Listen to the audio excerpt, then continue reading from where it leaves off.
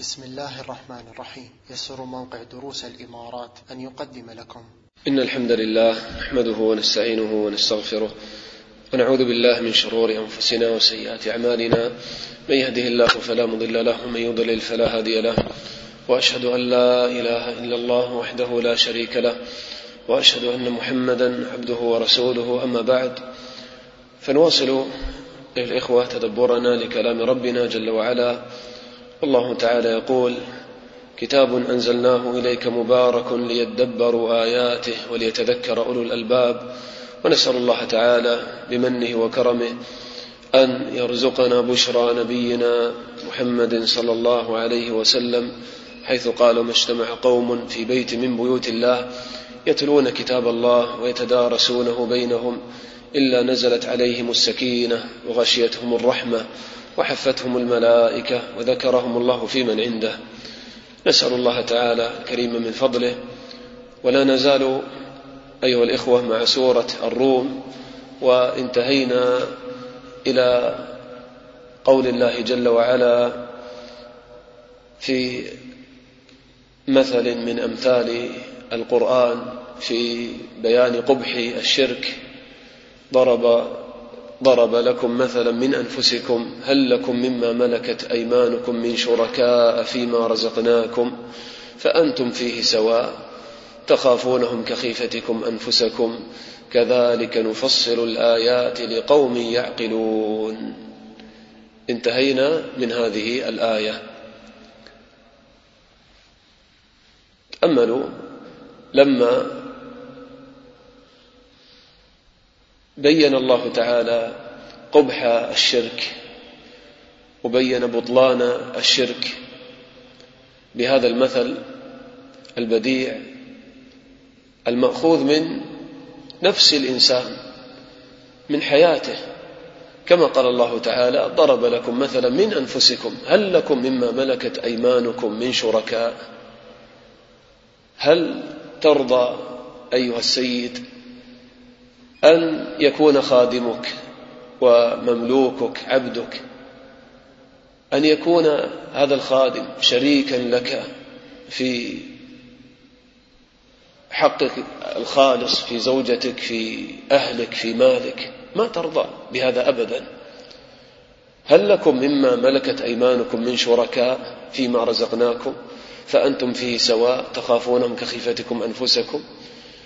ما يرضى الإنسان أن يشاركه عبده في حقه الخالص من زوجة ومال وولد، فكيف ترضى لربك أن تجعل له شركاء في حقه الخالص في عبادته وحده جل وعلا؟ فالأمر واضح ويبين لنا هذا المثل قبح الشرك وأنه قلب لحقائق الأمور. قال: كذلك نفصل الآيات لقوم يعقلون. طيب، بعد اتضاح الحجة بهذا المثل، لماذا يقع بعض الناس في الشرك؟ لماذا يشركون؟ يقول الله تعالى: بل اتبع الذين ظلموا أهواءهم بغير علم. قال: بل اتبع الذين ظلموا. ما معنى ظلموا هنا؟ أشركوا. يا بني لا تشرك بالله إن الشرك لظلم عظيم. فالظلم وضع الشيء في غير موضعه، هكذا الذي يشرك يضع العبادة في غير موضعها فيضعها في المعبودات الباطلة. بل اتبع الذين ظلموا أهواءهم بغير علم.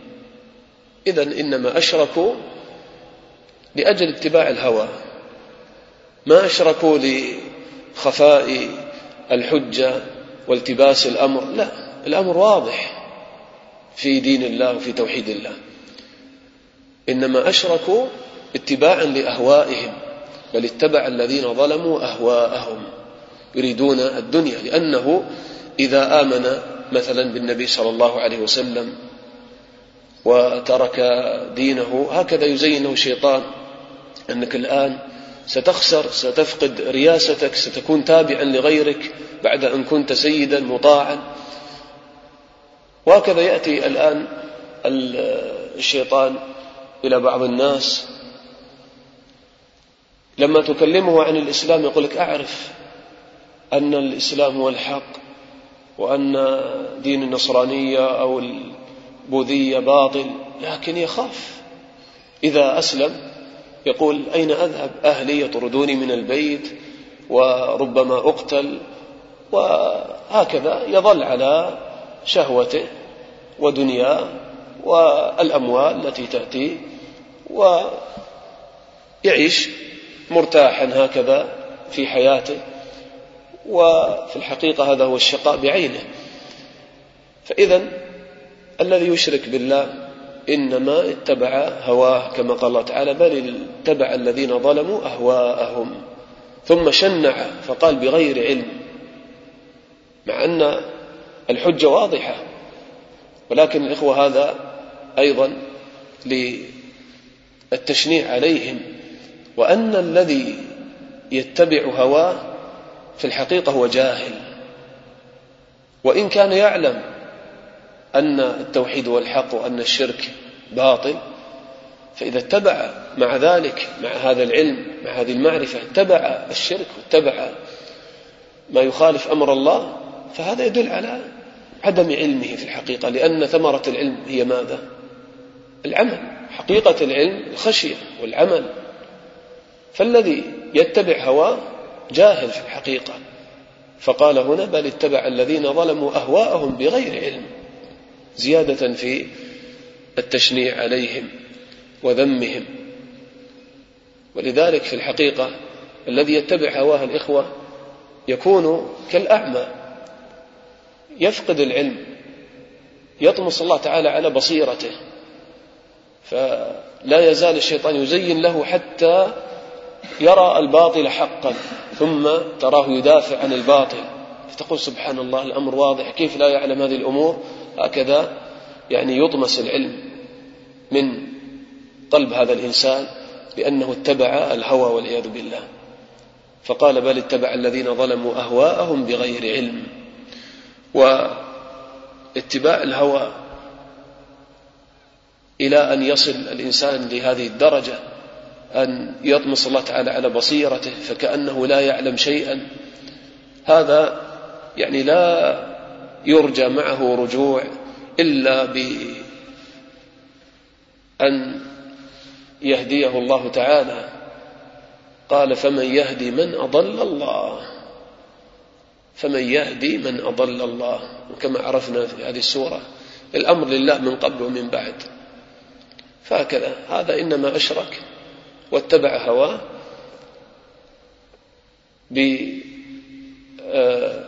بمشيئة الله العامة القدرية، لا يخرج عن ملك الله. فمن يهدي من أضل الله، هذا في الدنيا. ثم يوم القيامة وما لهم من ناصرين. ثم إذا استمر على الشرك فيوم القيامة غدا ليس له ناصر ينصره من الشفعاء الذين اتخذهم شركاء من دون الله، فلا ينصره أحد، لا ينصره قريب ولا ينجيه ماله، تنجيه دنياه تجارته، الشفعاء الذين دعاهم من دون الله وما لهم من ناصرين. فمن يهدي من أضل الله وما لهم من ناصرين. فهذا الإنسان ما له إلا أن يهديه الله تعالى وأن يرحمه، وعليه أن يسعى في أسباب الهداية والرحمة بأن يراجع نفسه، يصدق مع نفسه، يراجع لماذا الله تعالى خلقني ابتداء، حتى يتوب إلى الله ويرجع إلى الله تعالى، يعبد الله وحده، يعرف الغاية التي خلق لأجلها. أما أن يتبع هواه وشهواته فسيظل على ما هو عليه. قال وما لهم من ناصرين. إذا تبين الأمر وهؤلاء المشركون اتبعوا أهواءهم ولم يتبعوك مع وضوح الحجة، فما واجبك أنت أيها المسلم؟ ما واجبك يا نبي الله؟ قال فأقم وجهك للدين حنيفا، لا تلتفت إليهم إذا اتبعوا أهواءهم وبلغتهم رسالة الله تعالى، فأنت أقبل على توحيد الله. فأقم وجهك للدين حنيفا. تأملوا الإخوة كيف جاء التعبير عن التوحيد والإخلاص لله بإقامة الوجه، فأقم وجهك للدين. الإنسان إخوة إذا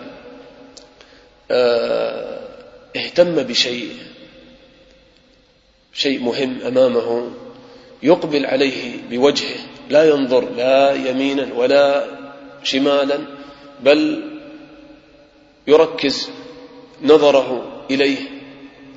وهكذا القلب يكون معلقا به، والوجه يكون مستقبلا لهذا الشيء. فهذا فيه كمال الاهتمام وكمال الإخلاص لله تعالى لما يقول فأقم وجهك للدين، أي تقبل بكليتك على دين الله.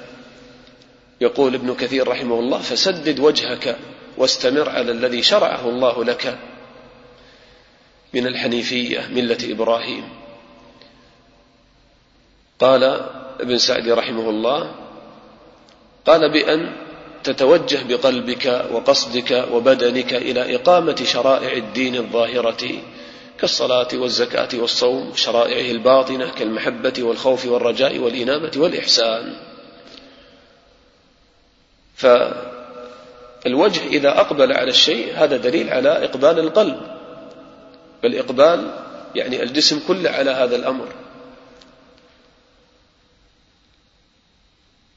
ولذلك جاء في الحديث لما أمر النبي صلى الله عليه وسلم بتسوية الصفوف قال ولا تختلفوا فتختلف قلوبكم، وفي رواية ماذا أو لا يخالفن الله بين وجوهكم. فإقبال الوجه على الدين معناه كما عرفنا كمال الإخلاص لله وكمال الاهتمام. فهكذا المسلم الإخوة يقبل على دين الله بقوة، باهتمام، بجد، بإخلاص، بمراقبة لله جل وعلا. فأقم وجهك للدين حنيفا، كما تقيم وجهك للشيء المهم، فلا تلتفت لا يمنى ولا يسرى. وهكذا يقول النبي صلى الله عليه وسلم في حال المسلم إذا دخل في الصلاة قال إن أحدكم إذا قام يصلي فإن الله قبل وجهه.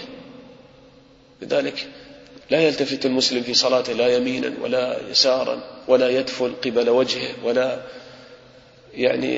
عن يمينه، فيستشعر كمال الانقياد لله والخضوع لله، وهذا على حقيقته فإن الله قبل وجهه، فيراقب الله تعالى ويخلص لله. فأقم وجهك للدين، ثم قال حنيفا، وهذا تكميل لهذا الإقبال. حنيفا ماذا؟ مائلا عن الشرك إلى التوحيد، مائلا عن كل ما سوى الله إلى الله وحده جل وعلا. فالحنف في اللغة معناه الميل، الأحنف من في رجليه عوج وميل، فكذلك حنيفة مائلا عن كل ما سوى الله إلى الله وحده جل وعلا. فأقم وجهك للدين حنيفا. ثم بين الله تعالى شيئا من حقيقة هذا الدين، وأن هذا الأمر وإقامة الوجه لدين الله تعالى والإقبال على دين الله هذا ليس بالأمر الصعب على الإنسان. قال فطرة الله التي فطر الناس عليها، فدين الله تعالى هو دين الفطرة، فطرة الله إلزموا فطرة الله. ثم أكد ذلك التي فطر الناس عليها، خلقهم عليها، كما قال النبي صلى الله عليه وسلم كل مولود يولد على الفطرة، على التوحيد، على لا إله إلا الله. كل مولود يولد على الفطرة، على توحيد العبادة، فأبواه يهودانه أو ينصرانه أو يمجسانه. قال فطرة الله التي فطر الناس عليها. والله تعالى غرس هذا الميثاق في قلوب العباد في عالم الذر، كما أخبر النبي صلى الله عليه وسلم حديث الصحيح أن الله تعالى استخرج من ظهر آدم ذريته بنعمان يعني بعرفة، وكما قال الله تعالى وأشهدهم على أنفسهم ألست بربكم قالوا بلى شهدنا. فغرس هذا التوحيد في القلوب. ومن اللطائف أن الحاج يجدد هذا الميثاق ميثاق التوحيد في عرفات. فأفضل الذكر هناك لا إله إلا الله وحده لا شريك له، له الملك وله الحمد وهو على كل شيء قدير. هذا أفضل الذكر، خير ما قلت أنا والنبيون قبلي لا إله إلا الله وحده لا شريك له، له الملك وله الحمد وهو على كل شيء قدير. هذا أفضل ذكر يقال في عرفة، وأفضل دعاء يقال في عرفة، تجديدا لهذا الميثاق، ميثاق التوحيد. قال فطرة الله التي فطر الناس عليها. وهنا يعني لما كانت الفطرة أيضا يعني من رحمة الله تعالى أن جعل هذه الفطرة الإخوة يعني ملازمة لخلق الإنسان، مستمرة فيه. قال لا تبديل لخلق الله، قال لا تبديل لخلق الله. قال ابن القيم رحمه الله قال لا يصلح ذلك ولا ينبغي أن يفعل. يعني نظر إلى جانبين، الجانب الخبري والإنشائي. لا تبديل لخلق الله يعني لا يجوز لك أن تبدل هذه الفطرة بأن تشرك بالله. ولذلك قال مجاهد لدينه، لا تبديل لدينه.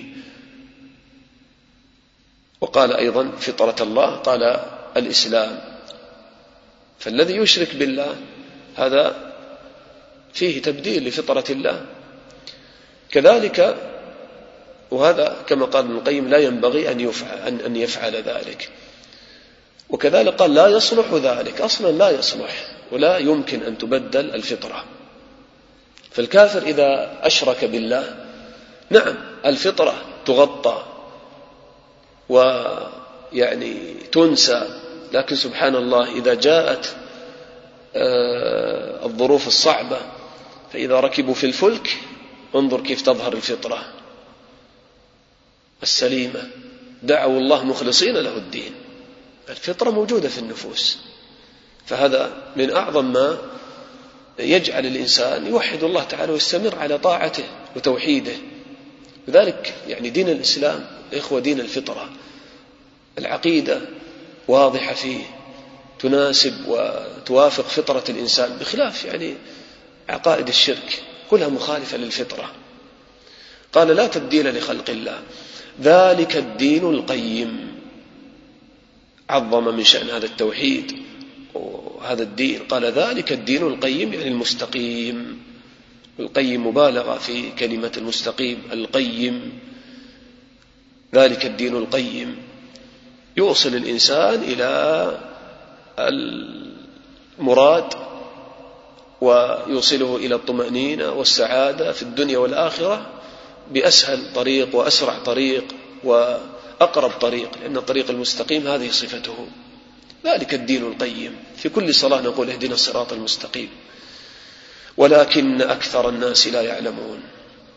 أكثر الناس أشركوا بالله وأعرضوا عن دين الله، فلا يعرفون حقيقة هذا الدين ولذلك أعرضوا.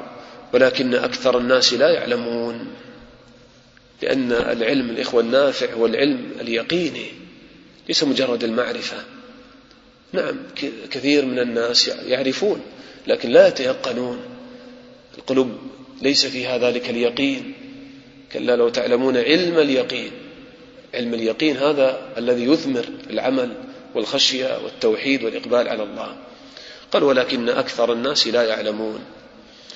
وهنا الإخوة أيضا يعني الفطرة أيضا يدخل فيها ما جاء في سنة النبي صلى الله عليه وسلم كما في خصال الفطرة 5 من الفطرة، يعني ذكر منها يعني قص الشارب، تقريم الأظافر، ويعني ذكرت خصال كثيرة تلاحظ أن هذه الخصال يعني فيها أيضا تكميل يعني ظاهر الإنسان وتعديل له. هذا هو الذي يوافق الفطرة. فتأمل إلى هذا الدين كيف يأمر بكل حسن،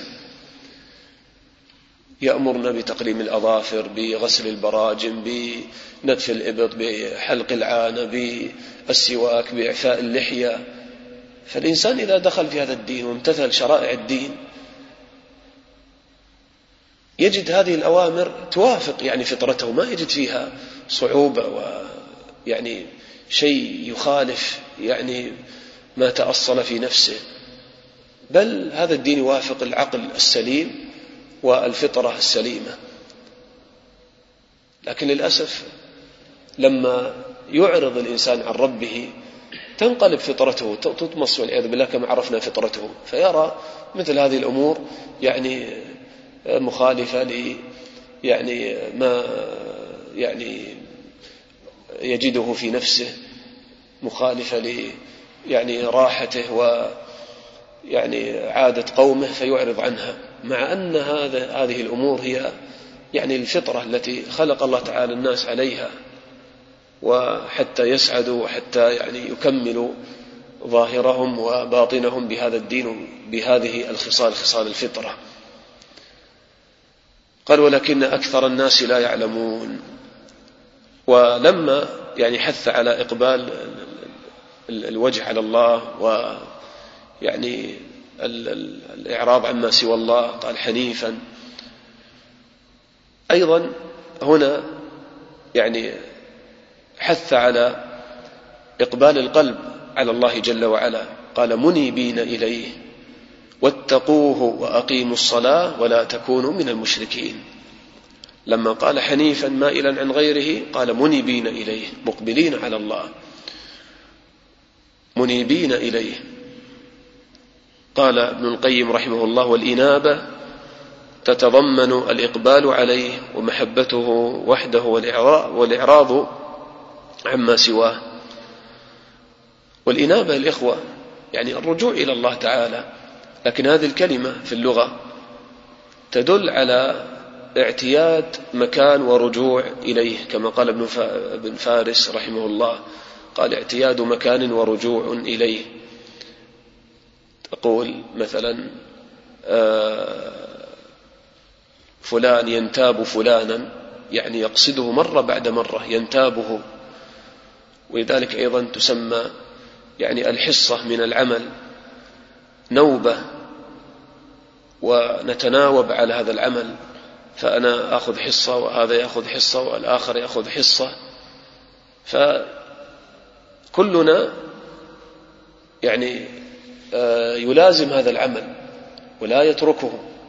فإذا رجعت أنا يذهب غيري إليه ويأخذ حصته ونوبته، تسمى نوبة، لأن يعني الرجوع هنا يتكرر. فكذلك هنا منيبين إليه، الإنابة رجوع إلى الله تعالى دائم ومستمر مرة بعد مرة في كل أوقاتك وأحوالك، ترجع إلى الله تعالى بقلبك.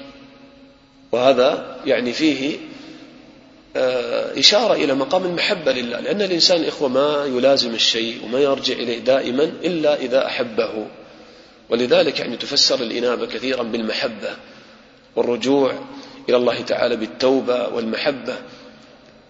وهكذا الله تعالى مدح إبراهيم إن إبراهيم لحليم أواه منيب. والنبي صلى الله عليه وسلم هكذا ينيب إلى الله تعالى في كل أحواله، كان يذكر الله في كل أحواله صلى الله عليه وسلم. قال وإنه ليغان على قلبي وإني لأستغفر الله في اليوم أكثر من 100 مرة، ويقوم الليل حتى تتفطر قدماه صلى الله عليه وسلم، منيبا إلى الله تعالى دائما يرجع إلى الله.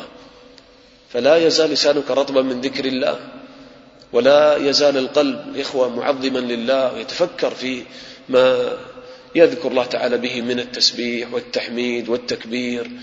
وإذا دخل في الصلاة كذلك، هكذا تكون في إنابة، في رجوع إلى الله تعالى دائم. قال منيبين إليه، لما كانت الإنابة يعني تشعر بالمحبة ذكر مقام الخوف فقال واتقوه، يعني خافوه وراقبوه. قال منيبين إليه واتقوه.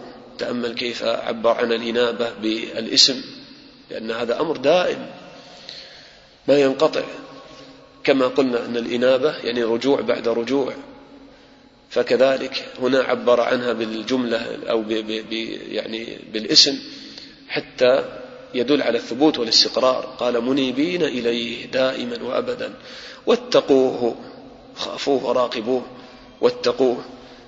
ولذلك الله تعالى كثيرا ما يجمع بين هذين المقامين، قال من خشي الرحمن بالغيب وجاء بقلب منيب. قال واتقوه وأقيموا الصلاة. وبذلك نعرف أن إقامة الصلاة الإخوة من أعظم صور الإنابة والرجوع إلى الله. يعني كيف تكون هذه الإنابة في الظاهر؟ قال وأقيموا الصلاة.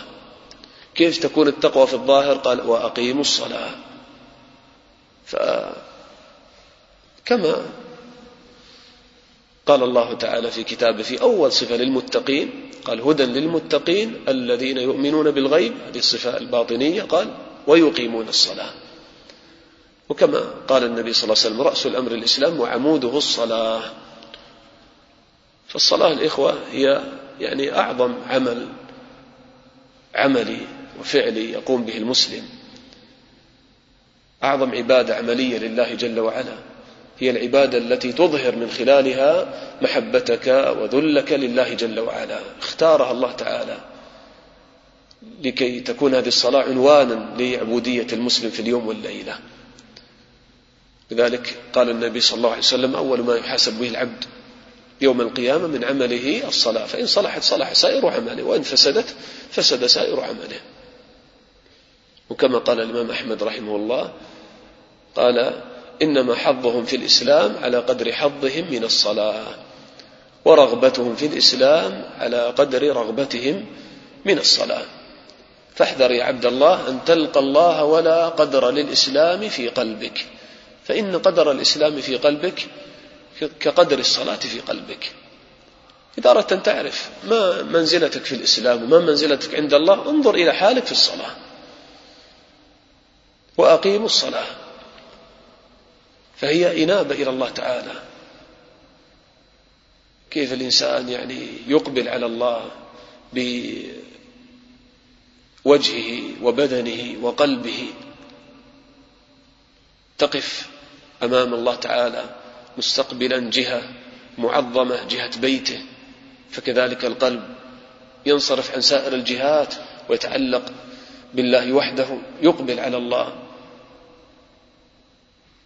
حتى تستقبل القبلة بأصابع قدميك، تقبل على الله بكليتك، ترفع يديك تعظيما استسلاما لله، تضع اليمنى على اليسرى ذلا بين يدي عزيز، هكذا تنظر إلى محل سجودك ذلا لله تعالى، تناجي ربك بسورة الفاتحة، تركع وتسجد، وهكذا تعظم الله تعالى في صلاتك، تفكر فيها، تنظر أو ترى فيها يعني بالفعل أنها يعني إنابة ورجوع إلى الله وتعظيم لله. منيبين إليه واتقوا وأقيموا الصلاة. ثم نهى عن ما يضاد الإنابة، قال ولا تكونوا من المشركين، لأن الشرك أعظم ما يضاد الإنابة، لأن سر الإنابة الإخلاص لله والإقبال على الله تعالى والرجوع إليه. فالذي يعني يضاد هذا الأمر الشرك بالله، قال ولا تكونوا من المشركين. ثم ذكر حالة المشركين من باب التقبيح والتشنيع عليهم، قال من الذين فرقوا دينهم وكانوا شيعا كل حزب بما لديهم فرحون. قال قتادة رحمه الله اليهود والنصارى، وكذلك يعني سائر طوائف المشركين من الذين فرقوا دينهم. قال ابن كثير بدلوه وغيروه وآمنوا ببعض وكفروا ببعض. فرقوا دينهم، الدين واحد، فنعبد إلها واحدا، لكن المشركون فرقوا دينهم فعبدوا غير الله، أشركوا مع الله، فهذا يعبد الأوثان وهذا يعبد الشمس وهذا يعبد الكواكب وهذا يعبد عيسى، وهذا يعبد عزير، وهذا يعني يعبد بعض الحيوانات، وهذا يعبد الموتى والصالحين. فرقوا دينهم، والدين واحد، عبادة الله وحده جل وعلا، لا إله إلا الله. من الذين فرقوا دينهم، ولما فرقوا دينهم الاختلاف في الأديان والتفرق في الأديان يؤدي إلى الاختلاف في الأبدان. فقال وكانوا شيعا، كانوا شيعا يعني فرقا، كل فرقة تشايع إمامها الذي أضلها وتنصره، وكانوا شيعا فرقا مختلفة، كل فرقة تتعصب لإمامها ويعني باطلها. وفي قراءة حمزة والكسائي قال من الذين فارقوا دينهم وكانوا شيعا. إذن هذه قراءة أيضا سبعية، فارقوا، من الذين فارقوا دينهم. قال ابن كثير تركوا وراء ظهورهم. فهم يعني لما فرقوا دينهم وبدلوه وغيروا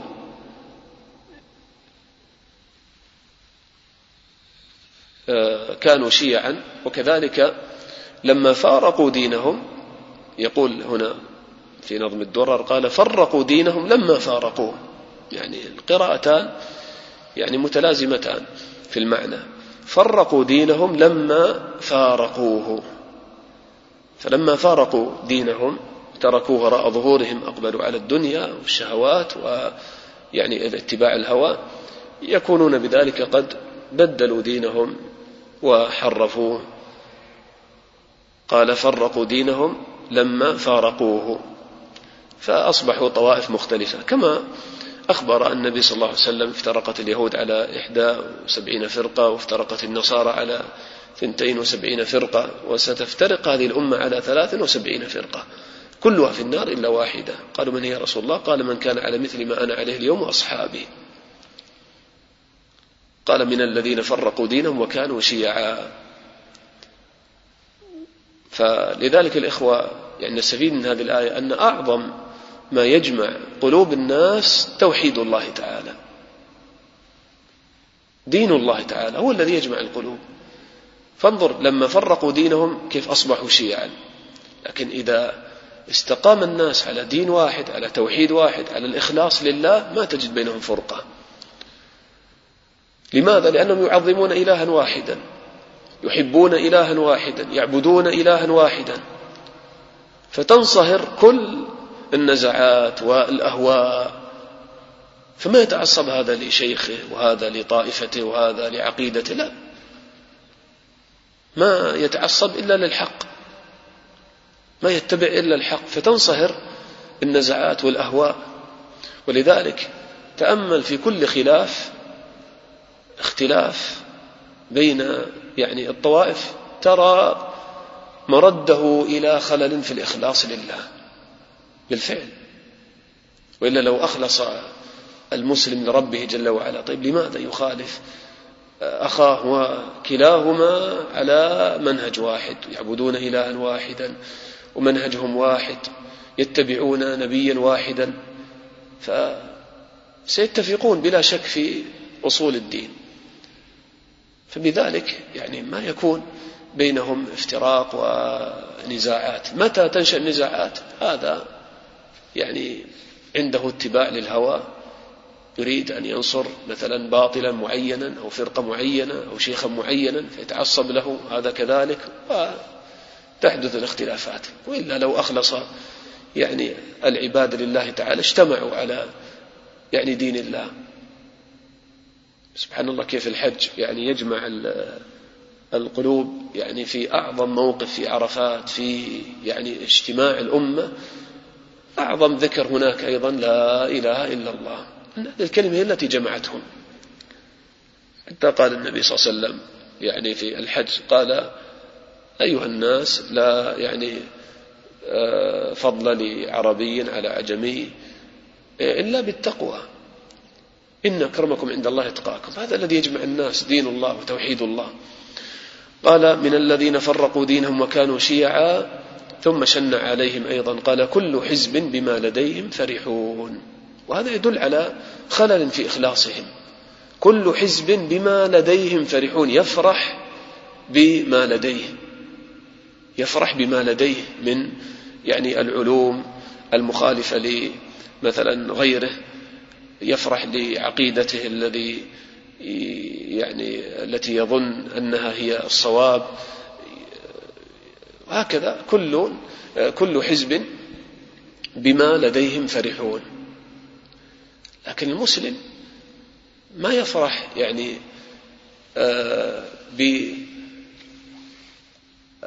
لأنه مثلا تابع لفلان أو لكذا، لا، وإنما يفرح بفضل الله تعالى ورحمته عليه، يفرح بدينه وبإيمانه أنه على الحق. لماذا؟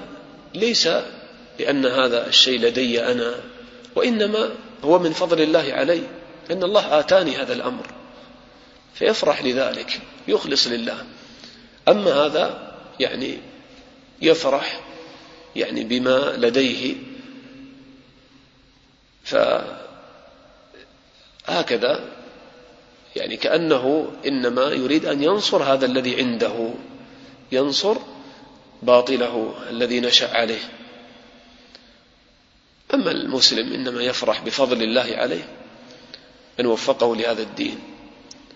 قال الشيخ بن سعدي رحمه الله: وفي هذا تحذير للمسلمين من تشتتهم وتفرقهم فرقا، كل فريق يتعصب لما معه من حق وباطل، فيكونون مشابهين بذلك للمشركين في التفرق، بل الدين واحد والرسول واحد والإله واحد. وأكثر الأمور الدينية وقع فيها الإجماع بين العلماء والأئمة، والأخوة الإيمانية قد عقدها الله وربطها أتم ربط، فما بال ذلك كله يلغى ويبنى التفرق والشقاق بين المسلمين على مسائل خفية أو فروع خلافية يضلل بها بعضهم بعضا ويتميز بها بعضهم على بعض. فهل هذا إلا من أكبر نزغات الشيطان وأعظم مقاصده التي كاد بها المسلمين؟ وهل السعي في جمع كلمتهم وإزالة ما بينهم من الشقاق المبني على ذلك الأصل الباطل إلا من أفضل الجهاد في سبيل الله وأفضل الأعمال المقربة إلى الله؟ فإذا هذه الآيات الأخوة فيها التحذير من الفرقة، لأن هذا من ما يضاد مقصد الدين من الاجتماع. واعتصموا بحبل الله جميعا ولا تفرقوا. وكما قلنا الإخلاص والتجرد لله هو الذي يجمع القلوب. قال ابن كثير: وهذه الأمة أيضا اختلفوا فيما بينهم على نحل كلها ضلالة إلا واحدة، وهم أهل السنة والجماعة المتمسكون بكتاب الله وسنة رسول الله صلى الله عليه وسلم، وبما كان عليه الصدر الأول من الصحابة والتابعين وأئمة المسلمين في قديم الدهر وحديثه، كما رواه الحاكم في مستدركه أنه سئل عليه الصلاة والسلام عن الفرقة الناجية منهم فقال: ما أنا عليه اليوم وأصحابي. فهذا الإخوة والله هذه نعمة عظيمة لما يوفق الإنسان للسنة والاتباع سلف الأمة، هذه أعظم نعمة بعد نعمة الإسلام، أن هداك الله تعالى من بين هذه الفرق الضالة إلى الصراط المستقيم، دين الإسلام الصافي النقي في عقيدتك، عقيدة واضحة في أسماء الله وصفاته. الرحمن على العرش استوى، مباشرة ترجع إلى هدي الصحابة رضي الله عنهم. ماذا قال ابن عباس؟ قال: على أثبتها كما يليق بجلال الله تعالى، أثبت هذه الصفة. قال: من مالك الاستواء معلوم والكيف مجهول والإيمان به واجب والسؤال عنه بدعة. فتطمئن في العبادة، في المعاملة، في الأخلاق، في الزهد، في الورع، في التقوى، في الخوف من الله، تتبع سلفك، سلف الأمة خير القرون. فبذلك يعصم المسلم من الانحراف يمينا ويسارا. فهذا هذه الآية فيها يعني التحذير الإخوة من يعني التفرق في دين الله. إن الذين فرقوا دينهم وكانوا شيعا لست منهم في شيء. فالمسلم ما يريد الفرقة أبدا. وما يقال الإخوة عن الإنسان الذي يدعو للحق ويدعو للعقيدة الصافية أن هذا يثير الفرقة، لا، هذا من قلب المفاهيم. بل الإنسان الذي يدعو إلى الله ويدعو إلى توحيد الله وإلى السنة وإلى اتباع السلف بالتي هي أحسن، هذا في الحقيقة يسعى في جمع كلمة المسلمين. أما الذي يحدث البدع في المسلمين ويتبع غير يعني ما يتبع طريق السلف، هذا هو الذي يثير الفرقة في الحقيقة. وهذا الذي يعني يناصح وينبغي أن يعني يعود إلى جماعة المسلمين وإلى اتباع سلف الأمة. فإذا هذه الآيات فيها يعني هذه الفائدة الجليلة في اجتماع كلمات المسلمين على المنهج الحق. ليس المقصد فقط التجميع مع تمييع الدين ونقول كلنا تحت مظلة واحدة ويكفي هذا، وهذا يعني عنده بدع في العقيدة وتحريف للقرآن في معاني القرآن، وهذا يعبد القبور والأضرحة، ونقول لا بأس كلنا مسلمون كلنا نجتمع ونعادي عدوا واحدا. لا، هذا ليس من منهج النبي صلى الله عليه وسلم، لأن هذا ليس فيه نصر لدين الإسلام. الإسلام الاستسلام لله وحده جل وعلا، توحيد الله، هذا الذي يجتمع عليه المسلمون، توحيد الله تعالى والسنة. أما أن يعني يجتمعوا تحت هذه الراية المختلفة فهذا الاجتماع في الحقيقة وهمي، في النهاية يعود هؤلاء إلى التفرق والعداوة كما يعني رأينا هذا في الواقع. فإذا يجتمع المسلمون على كتاب ربهم وسنة نبيهم صلى الله عليه وسلم. طيب لعلنا نقف اليوم عند هذه الآية ونكمل إن شاء الله يعني شيئا من الآيات القادمة في درس قادم. وسبحان الله يعني خطر في ذهني يعني تأمل يعني هنا قال فأقم وجهك للدين حنيفا فطرة الله التي فطر الناس عليها لا تبديل لخلق الله. يعني الله أعلم هذا أيضا يتناسب مع يعني هذه السورة كما عرفنا سورة الروم التي جاءت بتقرير التوحيد من خلال أن الأمر لله من قبل ومن بعد، وأن الله يقلب الأمور كيف يشاء يصرف الأحوال. غلبت الروم في أدنى الأرض ومن بعد غلبهم سيغلبون، أمور متقلبة مختلفة. لكن لما ذكر الدين تأمل هنا كيف ذكر الفطرة التي لا تبديل لها، لا تبديل لخلق الله، يعني فيها لزوم وثبات، يعني بخلاف يعني حال المشركين الذين تتقلب بهم أهواؤهم كما سيأتي معنا يعني في الآيات القادمة. يعني فيها بيان يعني تقلب الناس يعني في يعني الدين بحسب تقلب الظروف بين الضراء والسراء. أما المسلم فهو منيب إلى الله دائما على هذه الفطرة التي لا تتبدل. نسأل الله تعالى أن يغفر لنا ويرحمنا، والحمد لله رب العالمين، وصلى الله وسلم على نبينا محمد وعلى آله وصحبه أجمعين.